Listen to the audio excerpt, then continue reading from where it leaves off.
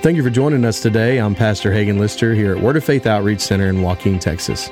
If you'd like to join us in person, all of our service times, contact information, and a map to our physical location is on our website. That's www.woftx.com. You can also watch past live streams or watch us live on our Facebook page, WOFTX. We hope that you enjoy today's podcast. I'm just going to tell you ahead of time, you might find some of this stuff graphic. I've never talked about the things I'm going to talk about this morning in public. There's things in this message, came out with it and said it, whatever he had for me to say, around the cover. I want you to know that I'm fairly well traveled, talk to new people. It's not something I'm good at. It's something I've had to work on for years and years, because I found out early on in, I guess you could say, ministry. I've never been in full-time ministry. You know, I've taught in youth and preached in some churches, and I've been to Bible college and things like that. But the more I wanted to reach people, and the more I wanted to reach people for Christ, the more I was with people, getting to know people, asking them. And I found this out. You can look at, everybody's got a phone now, you can look at Facebook and you can find that people will dump their guts on you. All you have to do is strike up a conversation and then just stand there. And sooner or later, they're going to start telling you things that some stuff you don't even want to know. They will come out with it. So I've had to kind of learn over the years how to communicate with people, how to carry on a conversation, and then start listening. I think that's why me and the pastor have such a good friendship, because, you know, I just don't like to talk. And he likes to talk a little bit more than I do. So, you know, we'll get in a conversation. I just sit there and drink my coffee. I'm like, We get along great, don't we? I mean, it's worked out all these years. So I found out that if I can get people in a conversation and start talking to them and then just kind of shut up, I can find out where they're at. And once I kind of find out what's going on in their life, then I can figure out, well, do you need prayer? What do you need? You know, you can kind of figure out what people need. You don't even have to pray for them right there. You can go home and pray for them. If you're not into praying in public or whatever, sometimes it takes people a while to work up to that. So being well-traveled, something I do when I move to a new place, and even just when I travel somewhere, I'll just drive around. I'll just drive around for hours. I'll just driving through neighborhoods and just taking things in visually. And it used to drive Tammy crazy. We'd go on a trip, and she's like, "Where are you going?" I'm like, "I'm going in this neighborhood." She's like, "Why?" "Oh, I don't know. I just want to see what's in here." She's like, "Lock the doors," you know.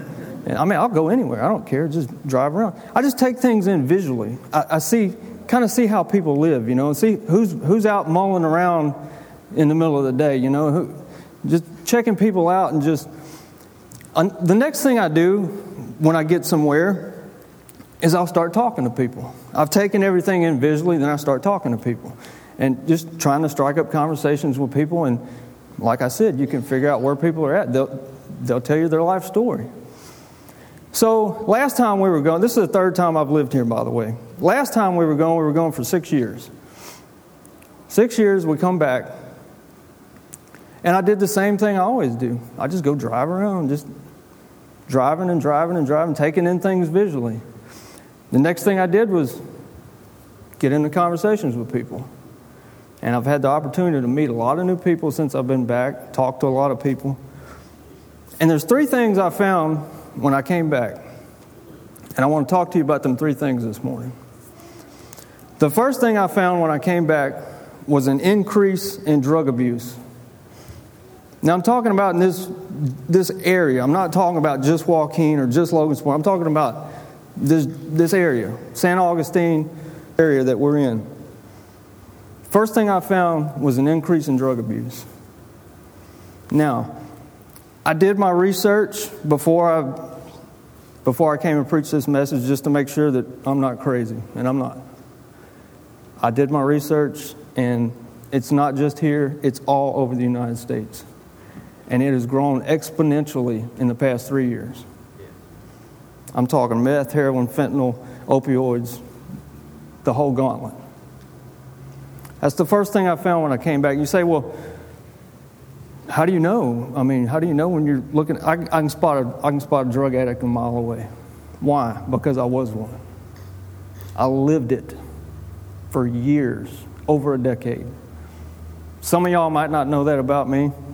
My teenagers that were in my youth group, mine and Tammy's youth group, they know because I talked about it all the time. And I drilled some things in their heads about drugs and alcohol. So when I say I know what drug addiction is, I know.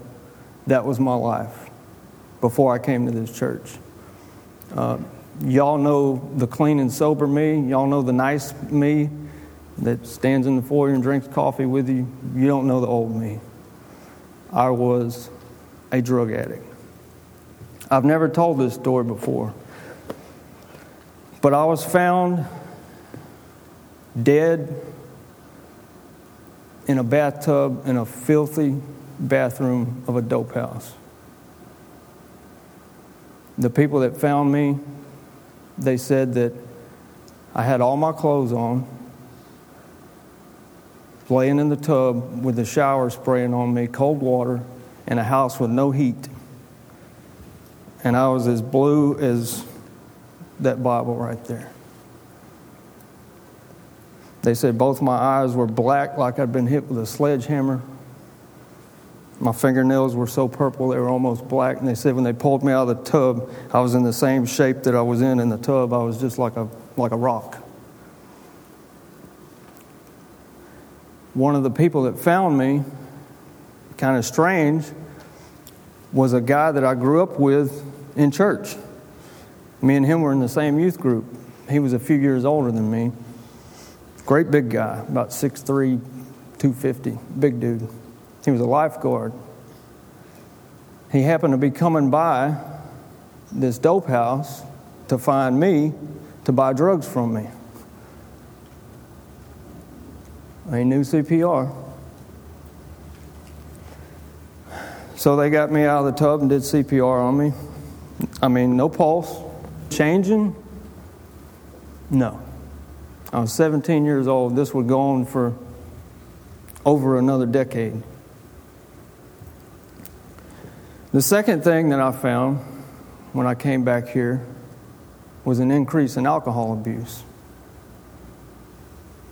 And these two things I'm talking to you about, this doesn't just affect a certain group of people. It affects a lot of people. Soccer moms, working class dads, grandparents, CEOs of companies, homeless people, people that live in $2 million houses. It doesn't matter. It affects everybody. The opioid abuse that has plagued America for the past 20, 30 years, it doesn't care who it affects. It affects everybody. The alcohol abuse, that's across the board. I'm not going to bore you with the statistics, but it's actually on the rise in the evangelical church. In the past 5 years, it has grown at an unprecedented rate in the church. These are people that have been, some of them been in church their whole life. And people have asked me, well, isn't addiction, isn't it a disease? It's been labeled that, but actually recent studies and some of the stuff that's coming out now that people are finding, they're finding out that addiction is not really a disease, it's a response to something. It's a response to trauma. It's a response to people feeling rejection. It's a response to remorse. It's a response to something in their life that they can't deal with. That's where it comes from. And when I started listening to some of these new doctors that are finding some of this stuff out, I started reliving some things in my mind, going back and thinking about things. Yes, it's covering something up. It's trying to escape something. It's a response to something in a person's life that they couldn't deal with. So the reason that drug addiction and alcoholism is on the rise is because there's things in people's life they can't deal with. They don't know how to deal with it. I didn't know how to deal with it. So, yes, I was a raging alcoholic. And this all started at a young age. I know people drink in their teenage years. This started before my teenage years. And the rehabs didn't work. The 12-step programs didn't work. I missed the first 30 days of my senior year in high school because I checked myself in a rehab trying to get clean. I stayed clean 2 weeks. And, this time they found me in this bathtub. You would think that would scare somebody into changing. It happened again 2 years later in a kitchen. The people that found me didn't know what to do. They ran outside screaming. The guy that lived next door to me, he was just a mechanic, worked at a car dealership. He runs over. It just so happened 3 days before that, the company made all their employees take a CPR course. You never convinced me that was a coincidence. My sister, same thing. Alcoholic, in and out of rehabs. She deals with a pretty serious psychological issue that she takes medication from. Most likely it was from a drug overdose. My whole family's sober now, by the way. Mom, Dad, me, my sister. My sister and I, we both had successful careers. She's a scientist. She worked at Johns Hopkins for 8 years, got a master's degree there. She works for a company that designs medical devices. Smart kid. We both deal with psychological issues. She treats hers with drugs. I pray in tongues. That's how I deal with mine. That's the only thing I've ever found that worked. I tried all the medications, everything they put me on, all the programs. The only thing I found to stay sober and in my right mind is to pray in tongues. That's it. That's how I deal with it. She chooses to take the medicine that they gave her, and she's okay. She functions. She has a great job. The third thing I found was a socioeconomic gap. That's nothing new. That's in small towns everywhere.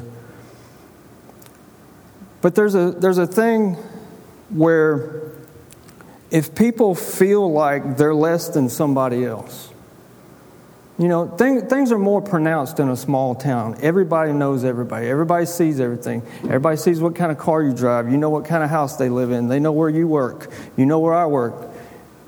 They think they know how much money you have. You think you know how much money they have. Small town, everybody knows everybody. A socioeconomic gap in a small town is more pronounced because we see everything. And in some people, it causes resentment. Resentment, remorse, jealousy sometimes. But it also causes some people to feel desperation. And that desperation leads to these other two subjects I just talked about. Now I want to clarify something. Whatever God has blessed you with, don't ever feel guilty about it. Because guilt is a tool that the devil uses to take your mind off of praising God for what He's done in your life. Don't ever feel guilty for what God has given you. If you're blessed by God, everybody in this room is blessed. I think we all ate breakfast. We all got clothes on. We're in a nice church. We're blessed by God. Don't ever feel guilty for something God gave you. Use it for His kingdom. So these three subjects I'm talking about, where does that leave us? I want to show you some scripture that really, over the years, has fascinated me. And I didn't know the meaning of it until somebody showed it to me. Luke chapter 1.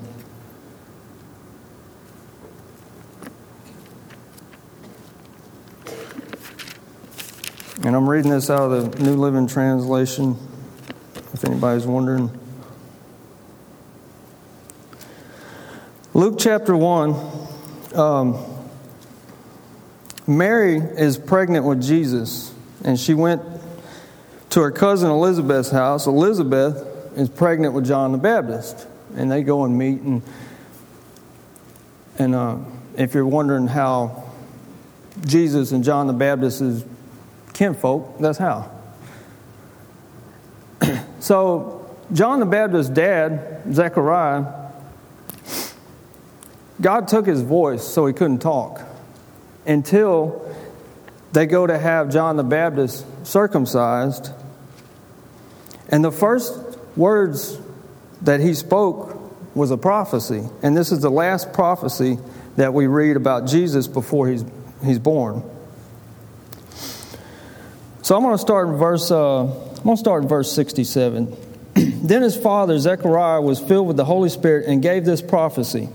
Praise the Lord, the God of Israel, because he has visited and redeemed his people. He has sent us a mighty Savior from the royal line of his servant David, just as he promised through his holy prophets long ago. Now we will be saved from our enemies and from all who hate us. He has been merciful to our ancestors by remembering his sacred covenant, the covenant he swore with an oath to our ancestor Abraham.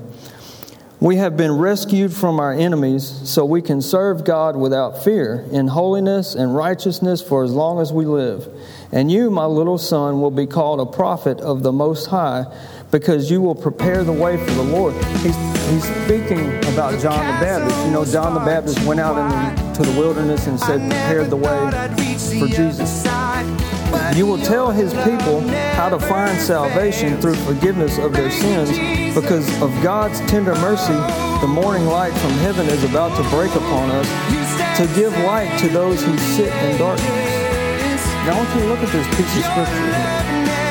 To give light to those who sit in darkness. Now, go to Matthew chapter 4.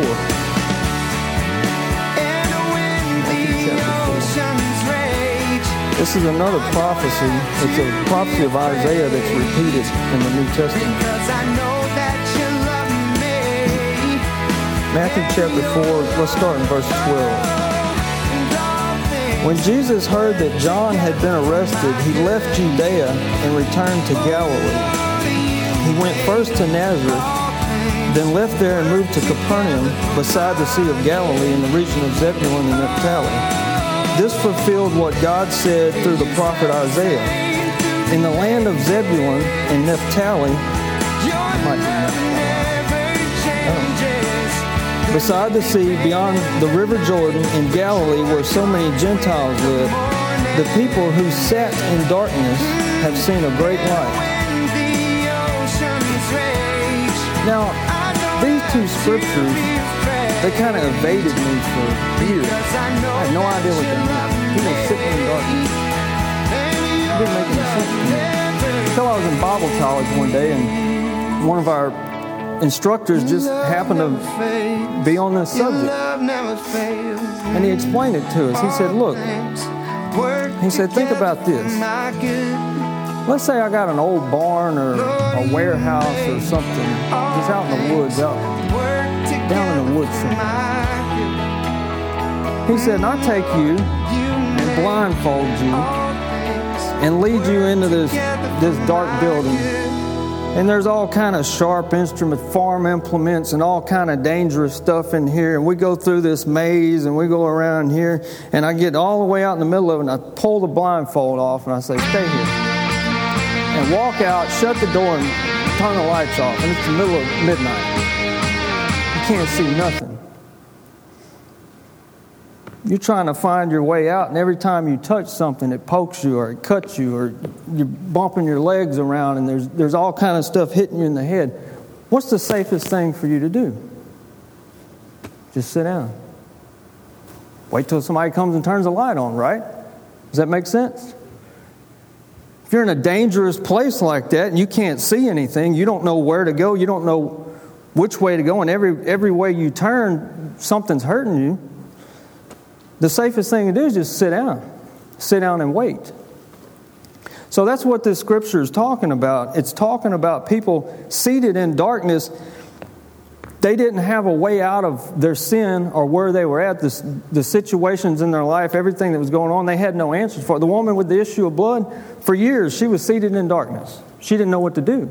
She went to all the doctors and nothing worked. You know, the people that Jesus touched in his ministry, until he came along, they were seated in darkness. This is what it says right here. It says, the people who sat in darkness have seen a great light. That great light was Jesus Christ, right? Look at these other two pieces of Scripture. I want to show you something. John chapter 8. Go to John chapter 8.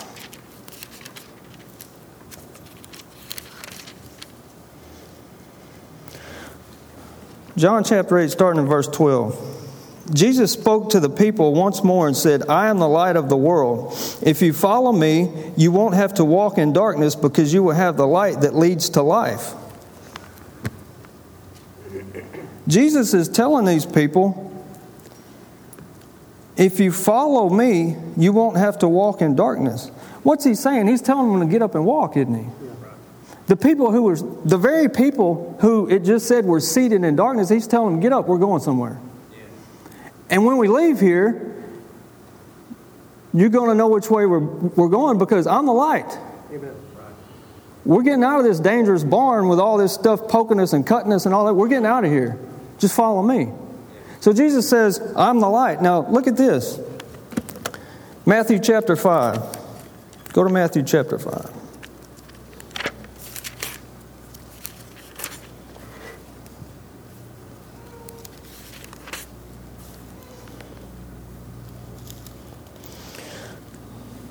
Let's start in verse 13. Jesus is, this is a Sermon on the Mount, and his disciples are gathered around him, and he's talking to them.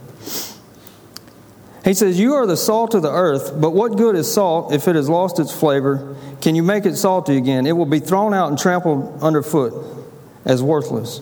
You are the light of the world, like a city on a hilltop. Wait a minute. Jesus is talking to his disciples, and he said, you are the light of the world. But he said in John, I'm the light of the world. Now, which is it, Jesus? Is it you or me? Kind of strange, isn't it? The people who have been saved, who've given their life to Jesus, have the light of Christ inside of them. He's not the only light of the world. It's both of us. Remember, he's ascended and seated at the right hand of the Father. He left us here to be the light of the world.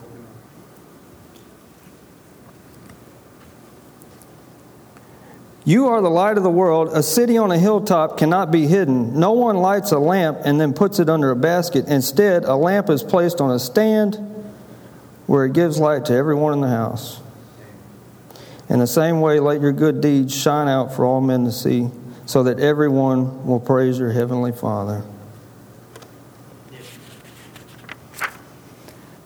I want to tell you about two of the most important men that I've ever known in my life.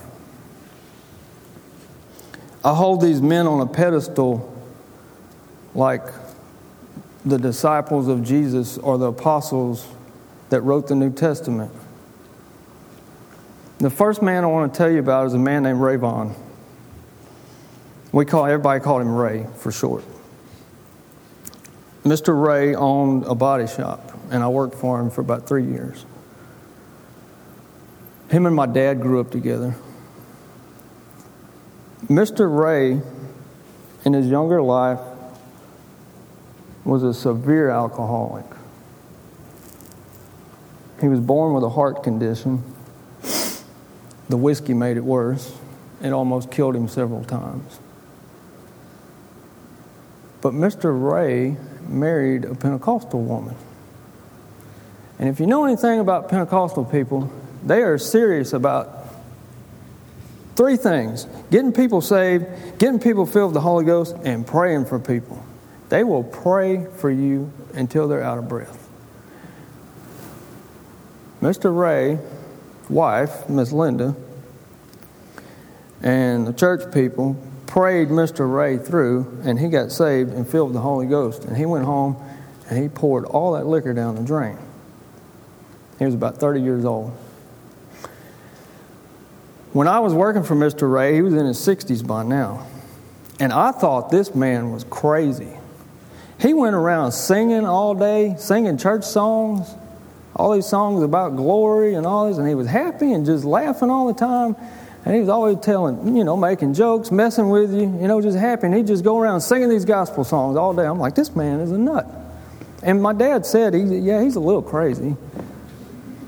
But he was always happy and always just, every morning the same. And I've seen him deal with customers, some irate customers, and he's just cool, well, that's all right. We're going to get it fixed, praise God. And he's everything, praise God this and praise God that. And I thought, this man's a nut. 2003, 2004, 2005, those were the 3 worst years of my life. And it was during this time I was working for Mr. Ray. And I remember one morning, I was having, a nervous breakdown. I was losing it. All the things that I'd been doing for my entire young life were piling up. The problems were piling up. I couldn't deal with stuff.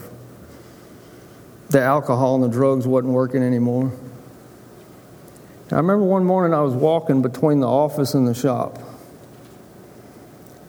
And I just stopped and I just was standing there staring at the ground. And Mr. Ray walked up. He said, "What's going on, cuz?" He's always happy. And I just let him have it. I just told him what was going on. He said, "Well, that's all right." And he just set his coffee cup down, grabbed my hand, and put his arm around me and just started praying. "Oh, Lord Jesus, Lord, I pray for my brother right now. Father, he's having these problems, Lord, and he doesn't." And I don't know what that man prayed.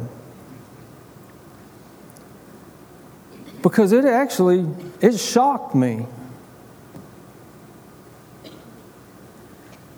I had never seen a grown man pray in public.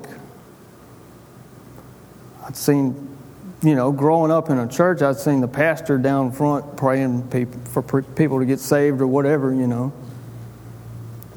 But a grown man to grab the hand of another grown man and put his arm around him and start praying, it scared me. Now, I remember feeling better as he was praying. But later on in the day, Mr. Ray came to me and he said, "Hey, cuz, I want to invite you to come pray with me and some men from the church. We have a prayer meeting every Tuesday morning."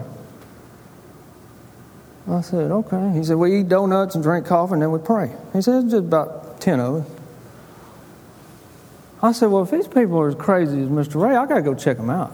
I said, I want to see who these cats are. So I went a couple of times.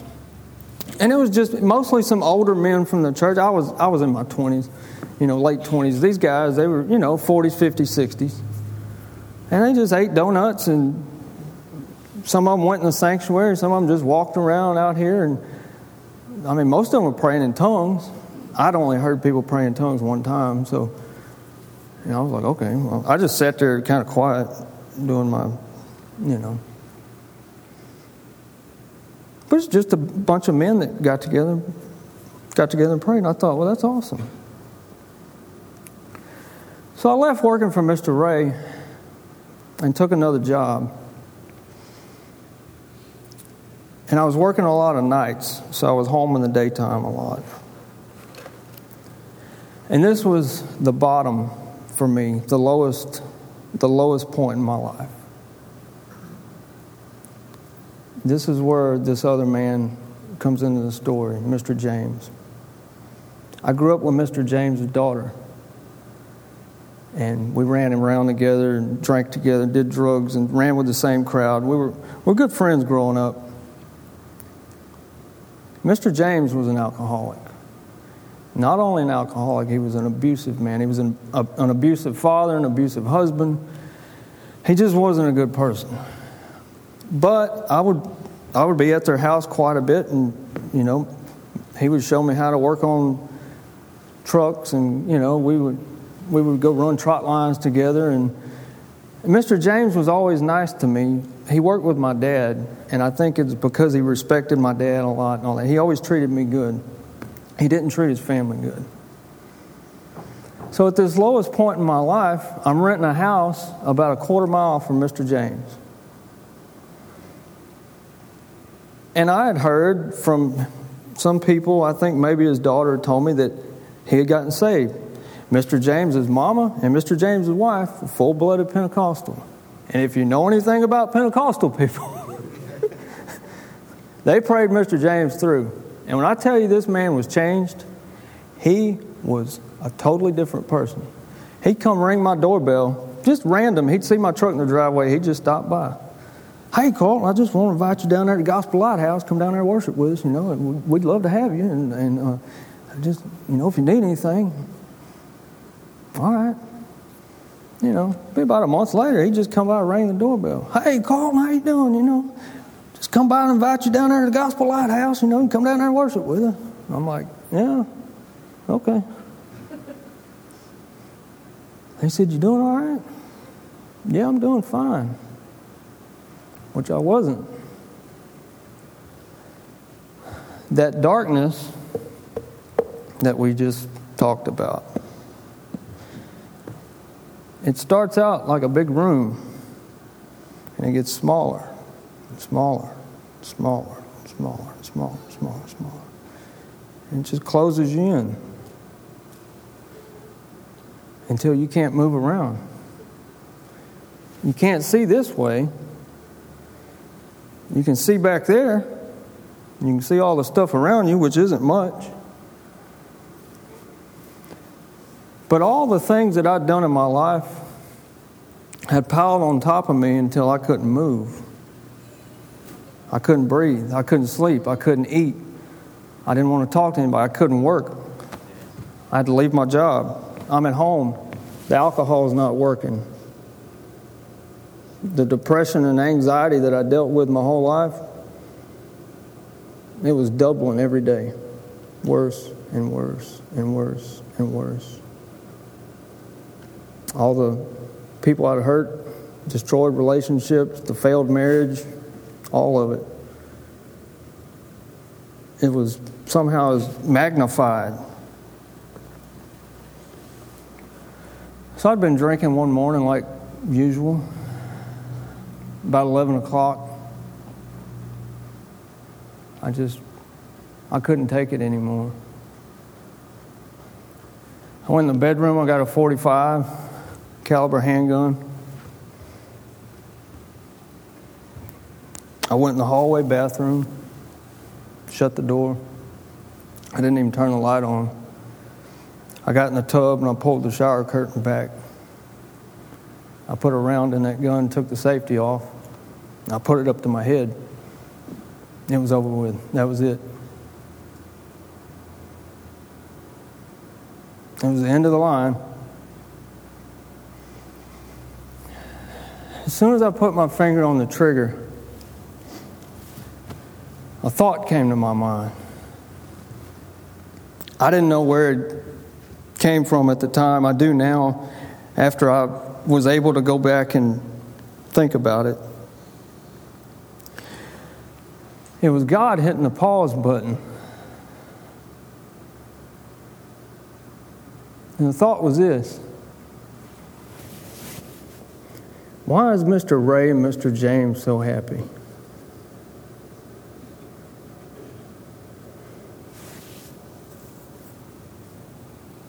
It wasn't my thought.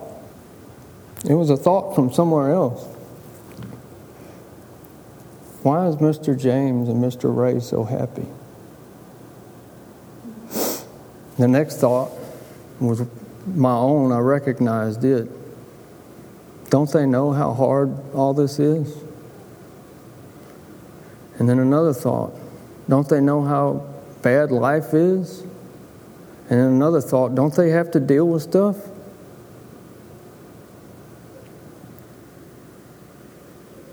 And then another thought. I need to find out what it is that makes them happy. What is it? Where did they get it? How do you get it?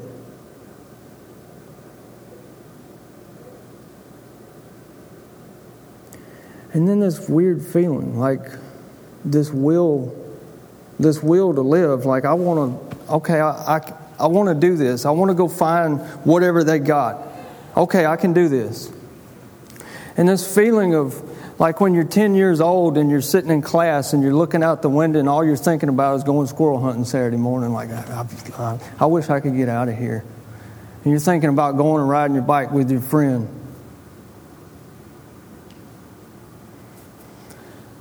I got out of the bathtub and I put the safety on the gun. I laid it down next to the sink.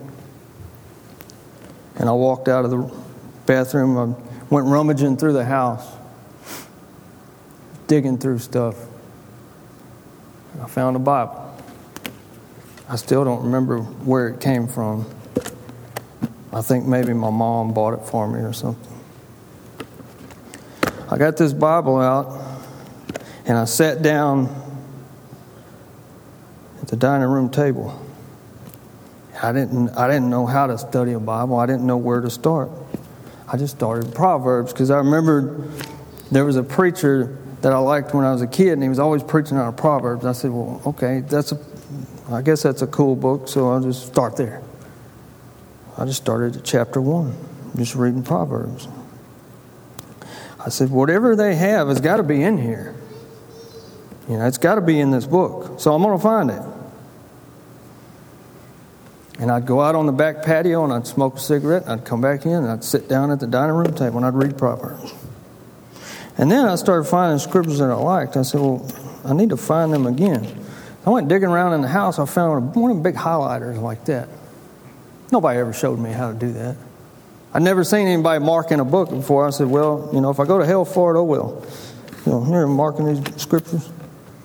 I'd go out on the patio and smoke a cigarette. I'd come back in the house and I'd sit down and I'd read this book.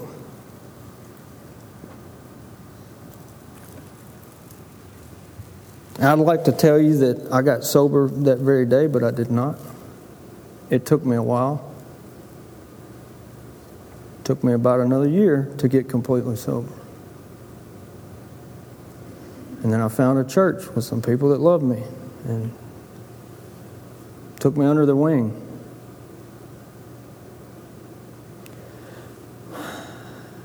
So who were those two men? Mr. James and Mr. Ray. They were a light in darkness. Yes. The hands and feet of Jesus. Yeah. And you say, well, if it wasn't for them two men, would you be here? No, I wouldn't. Their obedience to God and their desire to see people saved and to keep people's foot out of hell is the very thing that got me to take my finger off of that trigger. Years later, after Tammy and I were married, I took her to meet Mr. Ray and Miss Linda, and they had built a new house. Mr. Ray had retired. He sold his business to his son, and Miss Linda showed us around her nice house. It was pretty, you know. And we sat on the back porch with Mr. Ray and drank coffee. And I had the opportunity to tell him what God had done in my life. I presented myself to him sober, in my right mind, full of the Holy Ghost. I'll never forget the joy on that man's face and him praising God. And before we left, him and Miss Linda, they held hands with us, prayed with us. Mr. James, he was harder to catch because he's always running trot lines. I had to call him. Just two old country boys from the piney woods of Beauregard Parish. Just normal folks. One of them worked on cars in the yard and worked at the plant with my dad and ran trot lines. The other one owned a body shop, painted vehicles. A couple old country boys.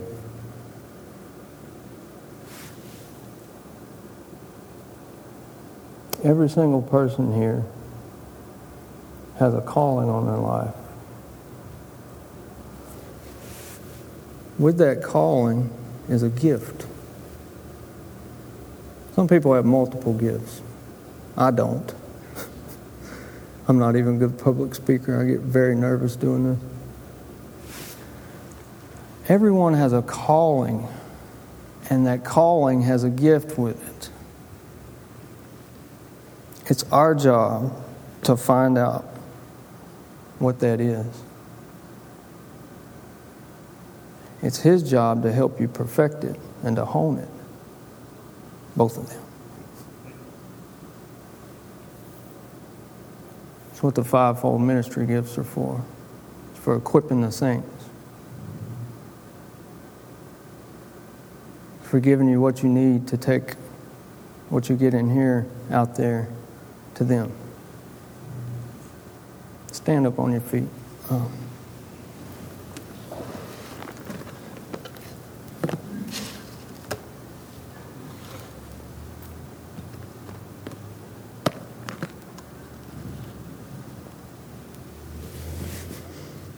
Father, we love you. We love you, Lord God. You're good to us, Father. You've blessed us in so many ways, Lord. You've gave us a wonderful church, Father, with great pastors. And Father, we're grateful for everything that we have, Father. Everything you've done in our lives, Father, everything you're going to do.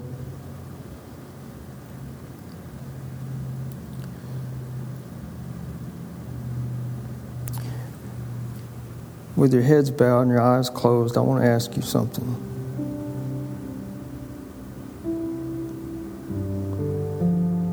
Is there anybody here that wants to do more for God, to touch more lives, to reach more people?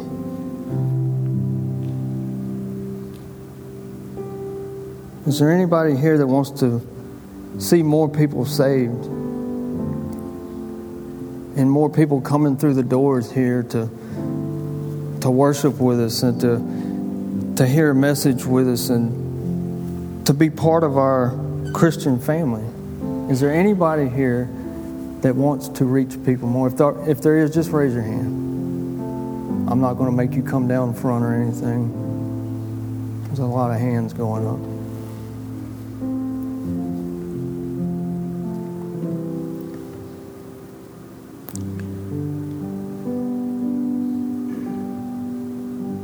You know, that's really our only job, is to expand the kingdom of God.